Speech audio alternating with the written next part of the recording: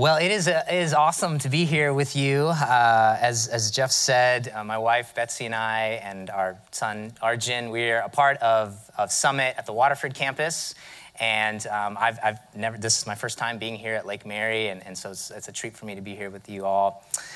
Jeff also mentioned that I work with an organization called InterVarsity Christian Fellowship, which is a national campus ministry, if you're not familiar with InterVarsity. And really our goal, our purpose at schools like Seminole State College, Sanford Lake Mary campus right here in your backyard, is to help students and faculty and staff on campus explore the intersection of what they're learning in their classes, what they're researching, what they're experiencing in their extracurriculars, to explore that intersection and Jesus. And really, as students I sort of think of them like wet cement, right? In college, they're sort of trying to figure out who they are, who they're going to be. And as the wet cement of their life is sort of taking form, we want Jesus to be known as Lord in the midst of that. And that these next, those 2 or 4 years of their college life could determine the next 40 years of their life. And so I love doing that. It's sort of the world I come from. Any college students in the house? No, great. Let's pray. Well, yeah, there you are. What's up? Let's pray for the college campuses this morning. But I love college students. One of the things I love about college students is they do not take things at face value, especially when it comes to faith and spirituality. So when we read things in God's word or we talk about things that have to do with God or faith, they love to challenge it. Like, how do I know that's actually real? How do I actually live this out? What does this look like in the world? And something I often tell university students is that God's word is sort of like hard candy. You can't just bite into it or you'll chip your tooth or strain your jaw, but you kind of got to let it sit and you got to work on it and you got to turn it over. And over time, you get the full flavor of hard. Aren't you glad you came to church to learn about hard candy today? And God's word, and especially the book of Jonah, is like that you got to sit in it. You got to turn it over. You got to turn it over in your heart and your mind to actually then see it come out in your hands and your feet and applying it. And so I pray that as we come to this story in the book of Jonah, that we would be open and not just breeze past it and be willing to sit in it. I want to say off the bat that the character of Jonah in this story is uncomfortable through 99% of his book, of his story. There's 1% where he's like happy. So if as you're hearing this message preached this morning, you find yourself feeling uncomfortable, I want you to be encouraged. Because you're probably hearing this message the way it was intended to be heard, the way the original readers heard this story. Or maybe that's my way of saying, please don't kill the messenger. So let's step into this for God, for whatever he wants to say to us, challenge us, transform us, encourage us. So if you have your bulletins or a Bible, we're going to be in the book of Jonah, surprise. And I'm going to start in chapter 3. We're going to talk about the whole story, but I want to just jump in chapter 3, starting in verse 1. And the book of Jonah is just, in my Bible, it's just one page back and front. I really encourage you to go home and read it, even today. So this is what God's word says. Chapter 3 of the book of Jonah, starting in verse 1. Then the word of the Lord came to Jonah a second time. Go to the great city of Nineveh and proclaim to it the message I give you. Jonah obeyed the word of the Lord and went to Nineveh. Now Nineveh was a very large city. It took 3 days to go through it. Jonah began by going a day's journey into the city, proclaiming 40 more days, and Nineveh will be overthrown. The Ninevites believed God. A fast was proclaimed, and all of them, from the greatest to the least, put on sackcloth. When Jonah's warning reached the king of Nineveh, he rose from his throne, took off his royal robes, covered himself with sackcloth, and sat down in the dust. Skip down to verse 10. When God saw what they did and how they turned from their evil ways, he relented and did not bring on them the destruction he had threatened. But to Jonah, this seemed very wrong, and he became angry. He prayed to the Lord, "Isn't this what I said, Lord, when I was still at home? That is what I tried to forestall by fleeing to Tarshish. I knew that you were a gracious and compassionate God, slow to anger and abounding in love, a God who relents from sending calamity.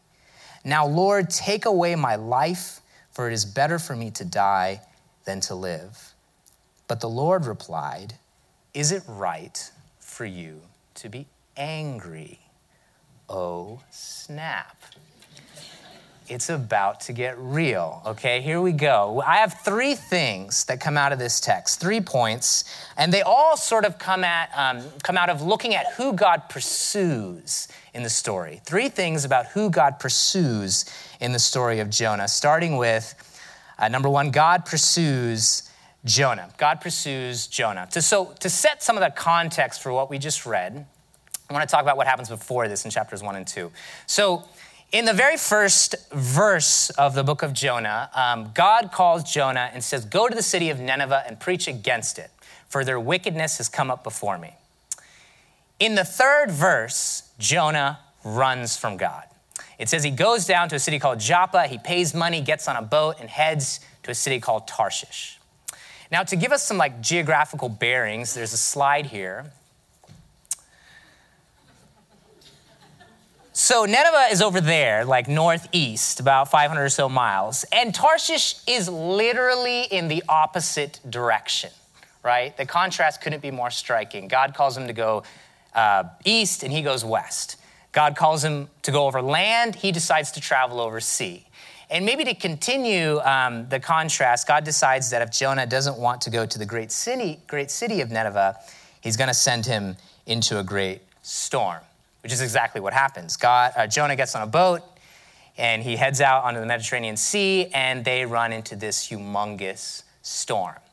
And there are sailors on board this boat with Jonah, and when they hit this storm, the sailors are freaking out. They're throwing cargo overboard, they're calling out to their gods. And it tells you something about how bad this storm is, right? These sailors have probably made this trek multiple times and probably hit bad weather, but when they hit this storm, they're calling out to God. Right? It's as if you were on a plane, right? And, if you commonly fly on planes, planes hit turbulence. And the captain says, go back to your seats, put your seatbelt on. We're about to hit some turbulence, right? Imagine if the captain got on board on the intercom and he was like, go back to your seats, put on your seatbelts, and start praying right now. Right? You'd be like, we're all going to die. But I'm going to cry out to God, right? So that's what they say. But what is our friend Jonah doing in this Category 5 hurricane? He goes below deck and falls asleep. He falls asleep. Have you ever wanted to escape your reality so much that you sought sleep to do that? That maybe there was some discomfort or some anxiety or some pain or some grief in your life and you just didn't want to face it, so you ran to sleep. That's, I think, what's happening to Jonah here. See, it's interesting. Jonah just doesn't, when God calls him, decide, I'm not going to Nineveh and stay in where he is. He decides, no, I need to physically relocate to run from God. And then here we see him consciously, he needs to flee from God. Oh, how Jonah ran from God. He falls asleep. But there's a captain on board this ship, and he comes below deck, and like any one of us, he sees Jonah, and he's like, what are you doing? He wakes him up, and he tells him, call on your God, maybe he'll take notice of us. And Jonah does nothing. If you read the text, he does nothing. Which makes you wonder, does Jonah even care? Does Jonah care if they all drown right here? Does Jonah care about any of the other people on this boat? Does he even want to live? The sailors want to live, right? Because they hit the storm, they're freaking out, they don't know what to do. So the text tells us they do this thing called casting lots, which is sort of like an ancient spiritualized way of flipping a coin or drawing straws to figure out a decision in a situation. And so in this particular situation, they're trying to figure out who might know what we're supposed to do here. So they cast lots, and the lot falls on Jonah. Interesting. And so they ask him, where are you from? What people are you from? Why are you on this boat? Who do you think is responsible for this? And then so Jonah tells them. He says, I'm a Hebrew. I worship the God of heaven who made the dry land and the sea. Now, if I was a sailor on board this boat, I would have been thinking, you tell us this now. Like you know the guy who runs the ocean, and you've just been conveniently keeping that information to yourself, right? And it's crazy what happens next. We read or we hear this story in popular culture, and we miss this because this is insane. So they find out that, this is who he is, that he knows the God, and he knows who's responsible for this. And he also tells them, I've been running from God. And they're freaking out even more. And they're like, what should we do? And Jonah says, pick me up and throw me into the sea. And it'll become calm for you because I know this is my fault. Now, at first, that seems like really noble or sacrificial. But think about what Jonah doesn't suggest. He doesn't suggest, you know what? Let me call on my God and repent, and maybe this will stop. Let me turn back to him. Or how about all of us call on God together and turn to him, and I'll turn to him, and we'll see what happens. Like, what better way not to go to Nineveh than to drown right here in the Mediterranean Sea? And to make other people responsible for your death. Like, he could have at least been like, I'm just going to jump overboard, guys, and you'll be all right. But he's like, pick me up, throw me over. It's insane, right? His plan. He's still running from God. He's still resistant to God. But the storm is getting so bad, and they don't know what to do. So they decide, they pick him up, and they throw him into the sea. And as soon as he hits the water, the waves, the storm, the wind, it goes calm. And Jonah starts to sink into the sea. And he thinks maybe at this point, I've done it. I've gotten away from God. But what does God do? He sends this gigantic fish to come and swallow, AKA rescue Jonah. And it's in the fish that we finally see Jonah do what he didn't want to do, which is cry out to God. He cries out to God in this fish. And the text says that he's in this fish for 3 days and 3 nights. And we don't know if it takes him 3 days and 3 nights to call out to God, but at some point, maybe he does it. And God commands the fish, and it spits Jonah out onto dry land. And Jonah is rescued. Oh, how Jonah ran from God. And it's interesting to me too, right? Like, we catch fish. This is maybe the first time that a fish is catching a human. Like, imagine the humbling experience that would have been for Jonah. What is so encouraging to me about this story,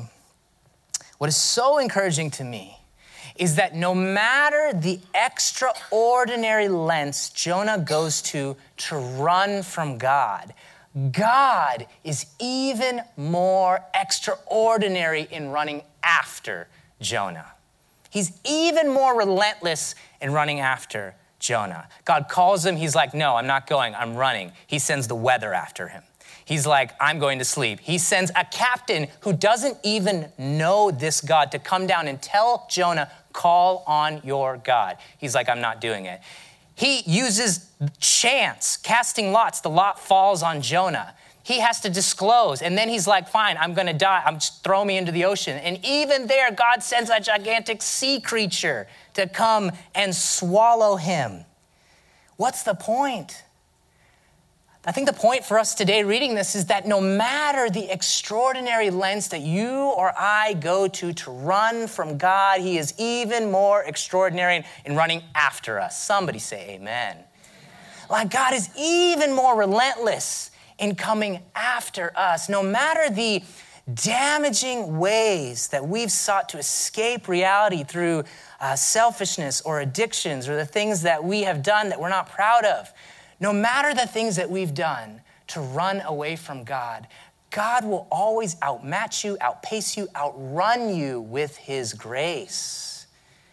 Many times we read this story and we think it's about a prophet who runs from God, but I think it's actually about God running after a prophet. The way God runs is way faster and better and crazy than even, how God ran after Jonah. See, I think this story is even sort of like a microcosm for what the story of Scripture is. that the Christian story, oftentimes we hear it as maybe it's about judging you for how badly you've blown it or ran from God. Or maybe the Christian story is about training and teaching you how to achieve some level of relationship with God by what you do and don't do. But really, the Christian story is about surprising you with God's grace and his compassion, that it's not about achieving something in relationship with God, it's about receiving something in relationship with God. That's the first thing. God pursues Jonah, and in his relentless pursuit of Jonah, we see his pursuit of all of us. Here's the second thing. Y'all still with me? Y'all still here? God pursues the nations. God pursues the nations, number 2. Jonah is a really unique book in terms of what an Old Testament prophet is told to do. Because he's the only Old Testament prophet who's told not just to preach to his people, the nation of Israel, the Jews, but he's called to preach to another nation and actually go to that nation and preach to them. No other prophet is told to do that. And what's so ironic in this story is that Jonah, who's the prophet of God, a spiritual leader, man of God, called by God, God is speaking to him. He's not the hero in the story. He's not the one that responds well to God in the story. It's actually all the other nations that Jonah runs into who respond better to God than Jonah does. When he gets on the boat and he meets these sailors who are crying out to other gods, and Jonah just happens to tell them, because he has to, that he worships the God who made the sea, they all turn to this God suddenly. And even when they're throwing Jonah into the sea, they're turning from their gods and they're crying out to the God that Jonah has told them about and saying, forgive us. And at the end, it says that they offered gifts to him. They offered sacrifices to him. They made vows to him. They respond to God. Jonah just wants to die, right? When they get to Nineveh, and just like that, everybody turns from their wickedness. And Jonah's angry. The Ninevites respond to God better than Jonah does. It's these other nations. In fact, Jonah's the only organic life form in the entire story that doesn't really respond to God very well. When you read it, there's a fish that listens to God. There's sailors that listens to God. The weather listens to God. Nineveh listens to God. Later on, there's a plant and a worm that all listen to God.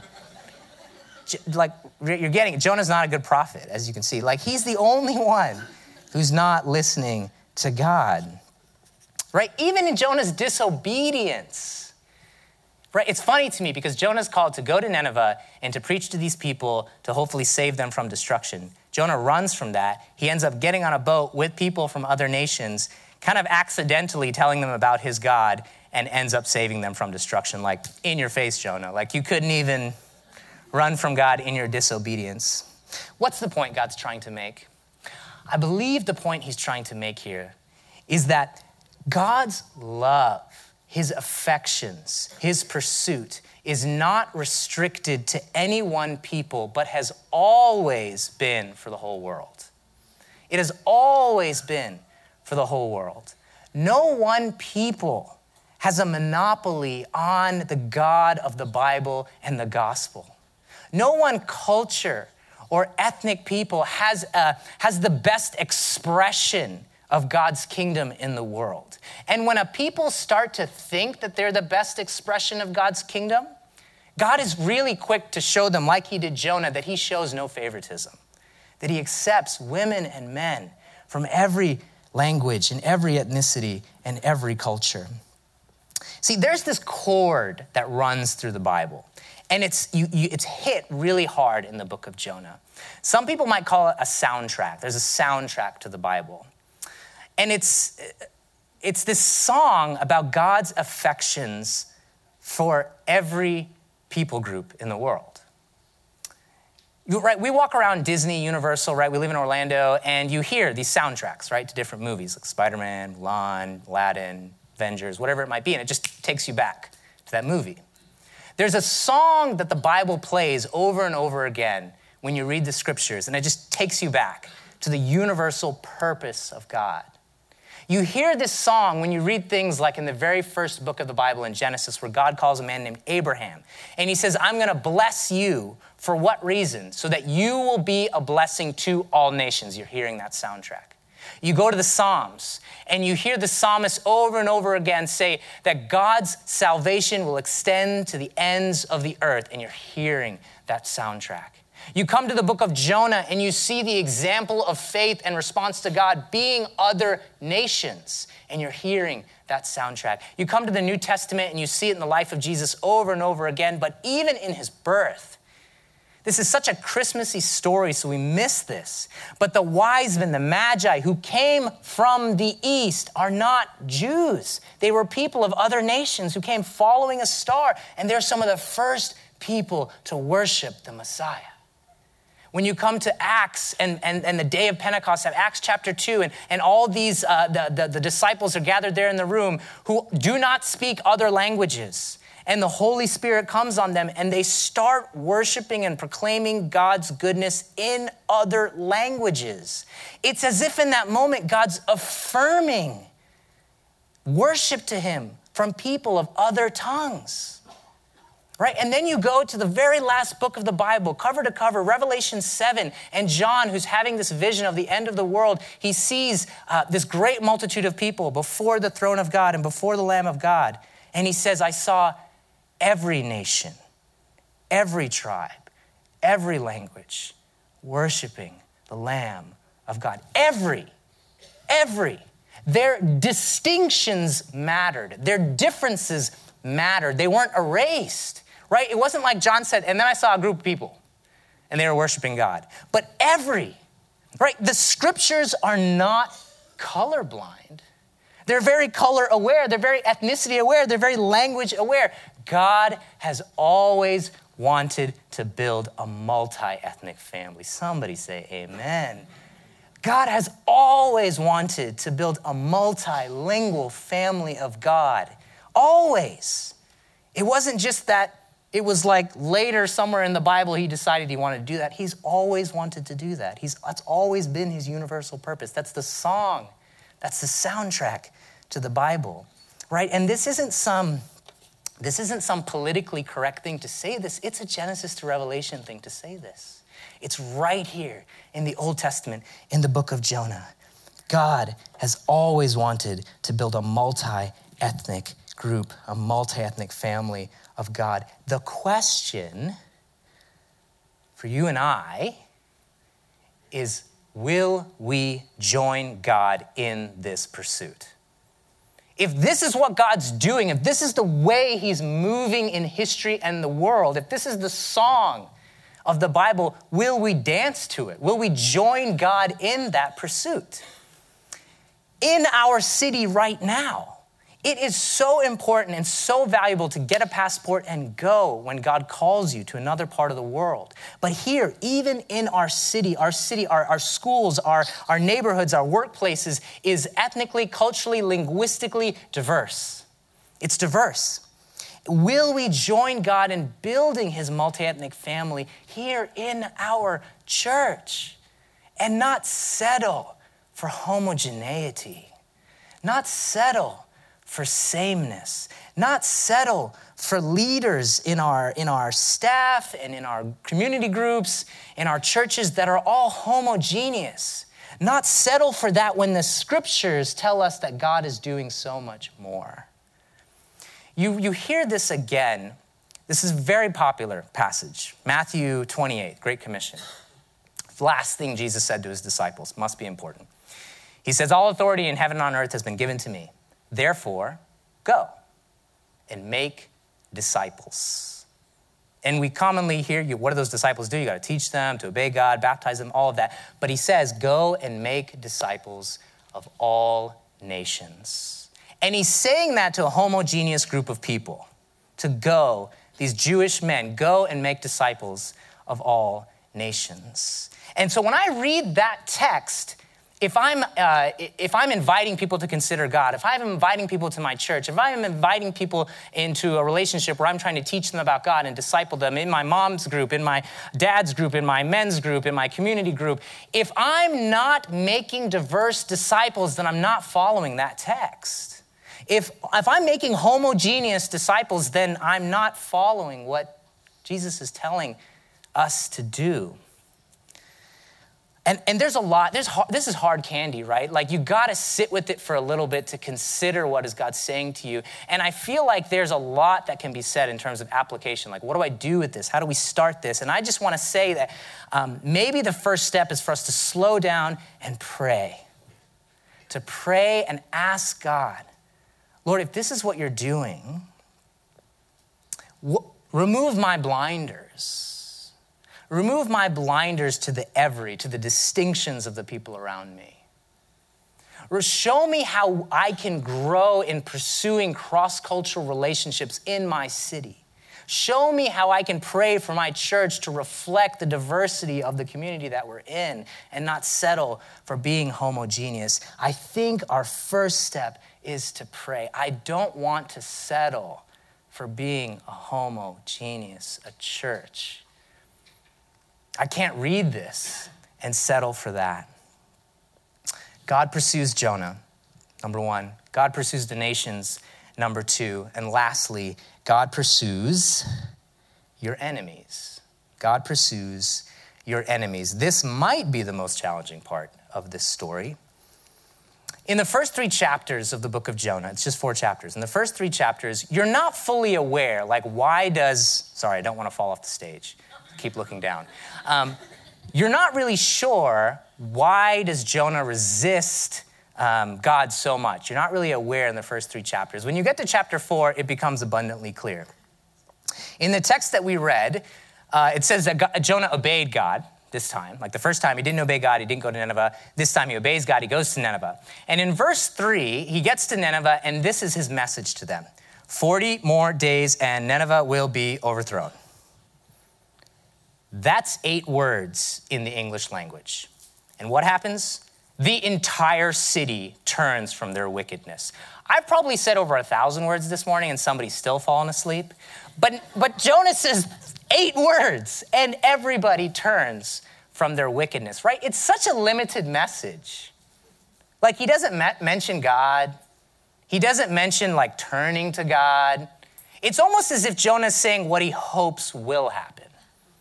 It's like, sorry, Nineveh. No, it's not even sorry. Like, you're going to die. Peace. Like, it's like he doesn't even say, like, 40 more days and you'll be overthrown.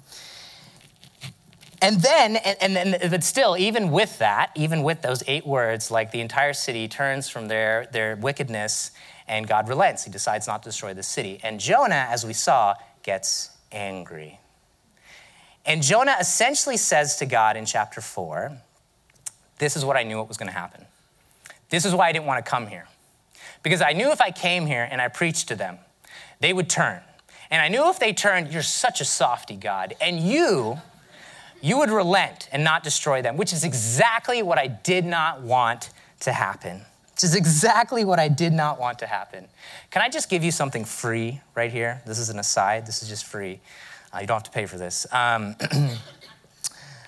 When I'm on campus, often I'll hear common objections to the Christian faith specifically, but religion in general. But things that I'll hear is that the God of the Old Testament seems so much more cruel and oppressive and wrathful. But the God I see in the New Testament seems like so much more gracious and nice and loving, right?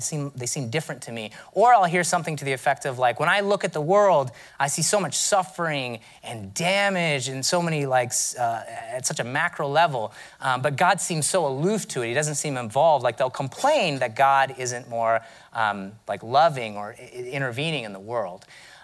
When I read this story, this part of Jonah in particular, it's interesting to me because you have somebody in the Old Testament complaining that God is too merciful, that God is too loving, that he's too gracious, that they're actually offended by how gracious God is. I'm just going to give that to you and you can think about that, right? So let's get back to it. So Jonah's anger is so much, he would rather die than live in a world where Nineveh is spared. And it's important here probably to know that Nineveh, some background on Nineveh, it was the capital of the Assyrian Empire. And the Assyrian Empire was a very oppressive, cruel nation to their neighbors, but specifically to the Jews, and specifically to the northern kingdom of Israel, where Jonah lived. They threatened the northern kingdom. And so you can imagine what Jonah maybe felt like being called to go to this nation that's an enemy of his nation and his people and preach to them. I mean, maybe some modern day examples of this would be like a Holocaust survivor who's called to go and share God's love with an SS Nazi general. Or maybe it's like a person who's a part of a white supremacist group in this country meeting Jesus and then being called by Jesus to go and share who he is with any ethnic minority in this country. But I think it's too easy for us to claim that Jonah was some obvious bigot, that he was some obvious, had obvious racial prejudice in his heart, and miss the relevance of this story to us. Because Jonah's racial prejudice and his ethnocentrism wasn't overt. It was really subtle. It was really subtle. When you see, no one knows about it except God. When he gets on the boat with these other nations, it's sort of subtle that he doesn't really care about them and what happens to them. But he doesn't tell them. It's really subtle when he gets to Nineveh and he's like, 40 more days and you'll be overthrown. But he doesn't say, I don't care if you perish. It's only when he meets God and gets angry at who God is showing his grace to that we see his prejudice. And whether it was because the Syrian Empire threatened his people, and that's why he opposed them, or because of the national pride he had for his people, really doesn't matter here. Because what Jonah did is he saw the people of Nineveh as the other. He saw them as the other. And when you see somebody as the other, you reduce them. You reduce them. I remember the day after the September 11th attacks happened. I was in high school at the time, and I came into my first class, and I walked to my desk, and I sat down, and I remember the friend at the time that I had turned around, who was sitting in front of me, turned around, and he looked at me, and he sort of sarcastically said to me, "Thank you for what your family did yesterday." And in that moment, he reduced me. He reduced me to my difference and my strangeness, and even in his sort of mocking joke, reduced the image of God in me. Everybody's created in the image of God, and so they're worthy of respect and dignity and love just because of that fact. Not because they contribute to society, not because of what they do or don't do, just simply because they're human. Not because of whether they have disabilities or not, just because they're human, they deserve respect and love.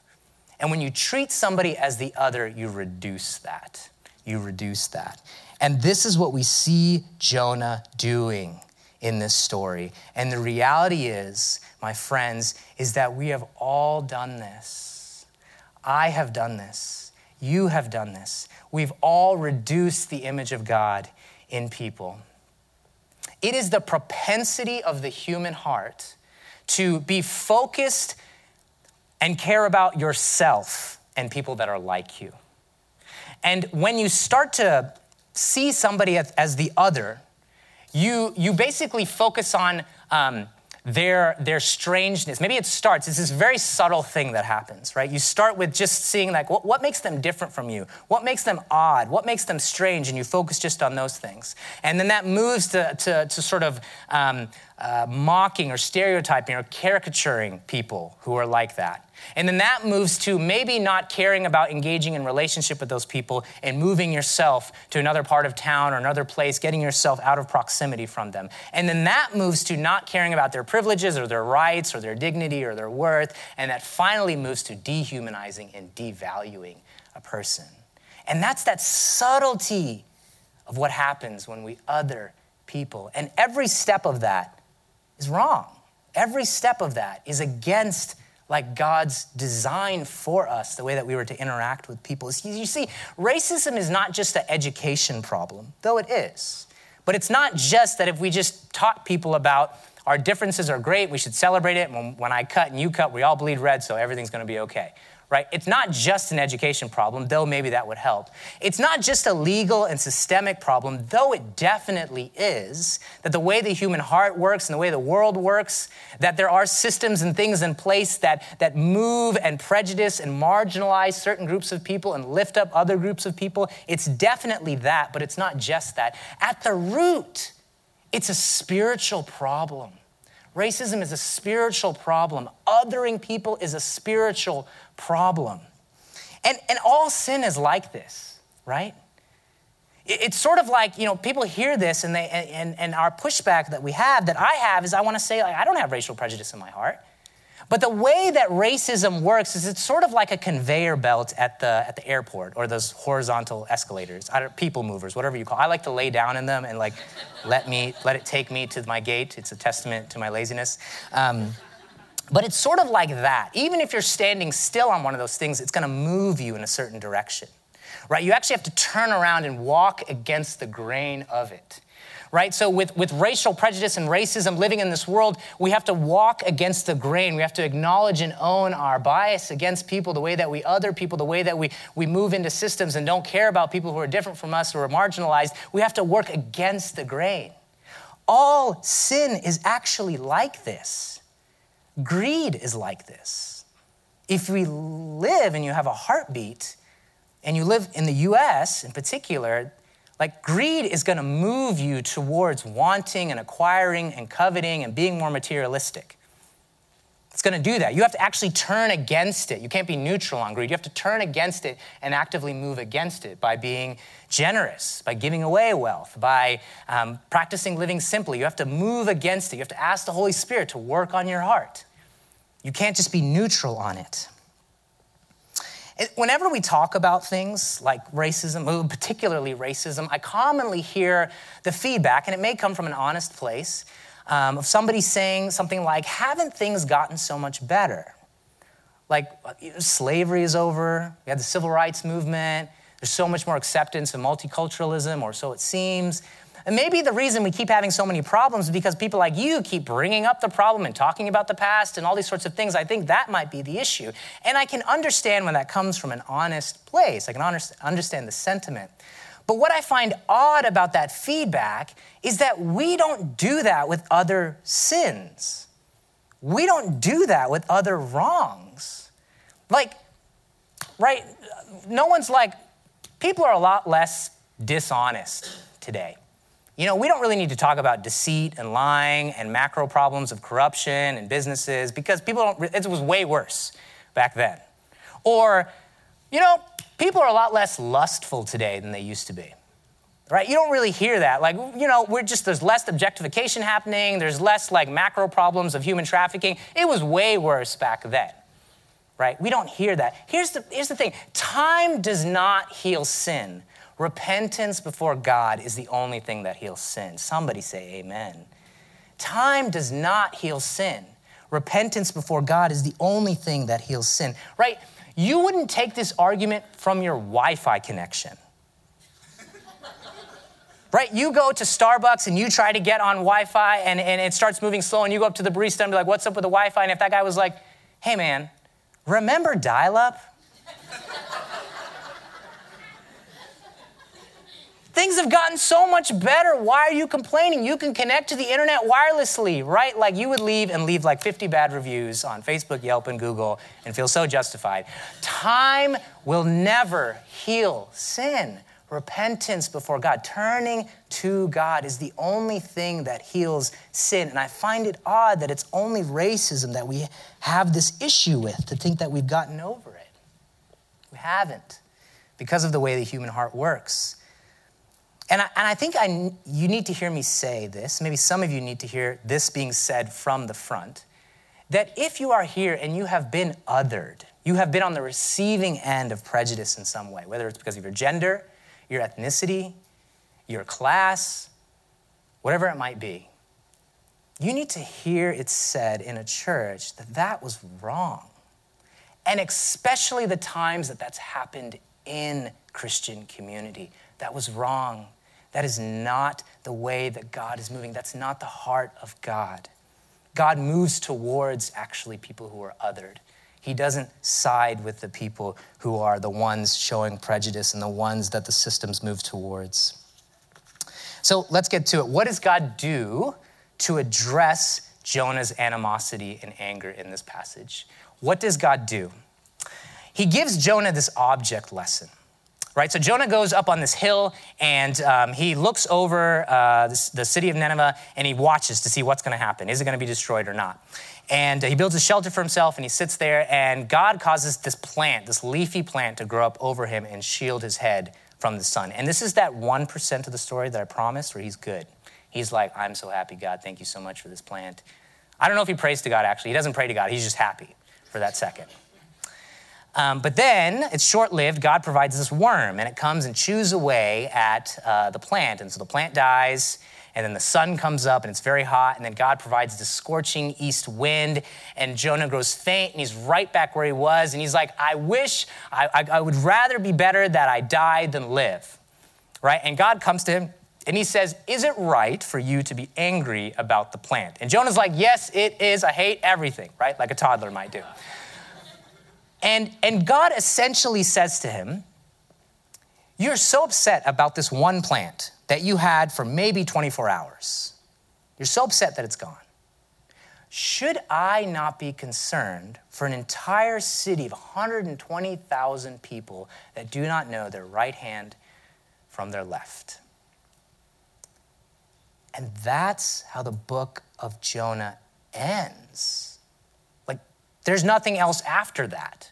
It ends with this question to Jonah, which is so intentional, because the book of Jonah actually it's not so much about how does Jonah respond, it's about how will the reader respond?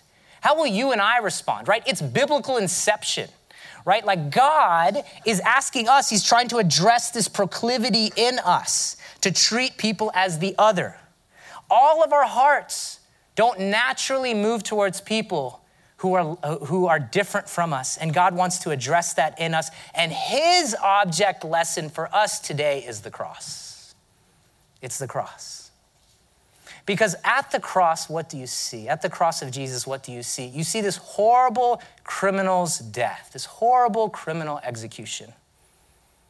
It is the cosmic consequences of our running from God, of the ways that we've blown it before God, the ways that we've selfishly moved inward and moved away from God.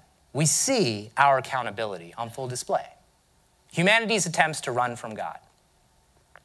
But at the very same time, you see the extraordinary lengths that God goes to come after us, because it's not you or I on that cross. It's not humanity on the cross. It's God in human skin on the cross, taking our accountability for us, taking the consequences that we deserve for running from God. A uniquely Christian message. This is not the same message in other philosophies or worldviews, that God himself takes the hit in our place. One lyricist sums up the story of the cross this way. He says, when have you ever heard the story about the hero who dies for the villain? When have you ever heard the story where the hero dies for the villain? Only at the cross of Jesus. And we need this message of the cross today to address the divisiveness and the othering that happens every day in our world, in small ways, in personal ways, in interpersonal ways, in macro ways. We need this message. I remember last week when I shared this message at the Herndon campus, a man came up to me and he told me about, he was from South America when the first time he came to this country, and he was in tears, and he's like, I just experienced this. I experienced this in my workplace, being othered by others. Another man came up to me and he said, I was in Alabama the other day, and I was at this museum where they talk about the history of lynchings in this country, where an entire people group was marginalized by another group of people, where African Americans were marginalized by the majority culture in this country. And the museum talks about what leads an entire group of people to other people over time like this, in this brutal, horrific way. And he said to me, he said, we are either objects of evil or we are objects of God's grace. And I was like, dude, you need to preach that. We are either objects of evil or objects of God's grace. And it doesn't feel like that. It doesn't feel like, oh, I'm an object of evil. But when the subtlety of othering, when the subtlety of racial prejudice pops up in our life, that's what it is. It's moving us away from God's heart. It's not receiving the story of the cross that says, yes, when you do something against somebody else, there is forgiveness and grace for you, and you can be honest about the ways that you other people. At the same time, when you're on the receiving end of that, there is healing and forgiveness in Jesus because you were God's other. Right? God has the ability to treat all of us as the other. He completely deserves to treat us as his enemy, but the cross tells us a different story. Consider, even in the extraordinary lengths we go to run from God, he's even more extraordinary in running after us. Consider that God shows no favoritism, but accepts people from every nation and tribe and culture, including yours, that he shows no favoritism. Consider that God could treat us as the other, but he doesn't. He moves towards us, and God is asking you and I this morning, should I not have concern for your enemy? Should you not have concern for people who are different than you? Should we not have concern for this great city? Let's pray. Jesus, Holy Spirit, I pray that you would come right now. I pray for each one of us in this room, Lord, that you would bring to mind who are the people in our life that we have treated as the other, in our school, in our workplace, those that we work for, those that we work and that we lead, our neighbors, Lord, in our own hearts. Where is our bias and prejudice? Would you bring it up, Lord? Would you let us not run from it, Lord? Help us be honest with you about it, God.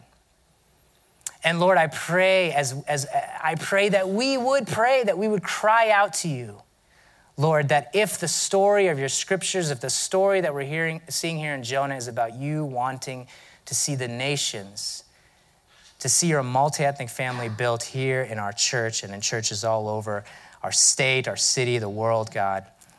Help us, Lord, call out to you and ask for you to do that and align with what you call us to next. Lord, we need you. Convict our hearts. And Lord, if we are here and we're walking into church and we're feeling like we have been the other, oh God, I pray for your comfort. I pray for your balm of comfort on those of us who need to see you come close to us when you are so different than us, but you draw close to us. Oh Lord, would that give us the spiritual resources to then turn around and do that for other people? In Jesus' name.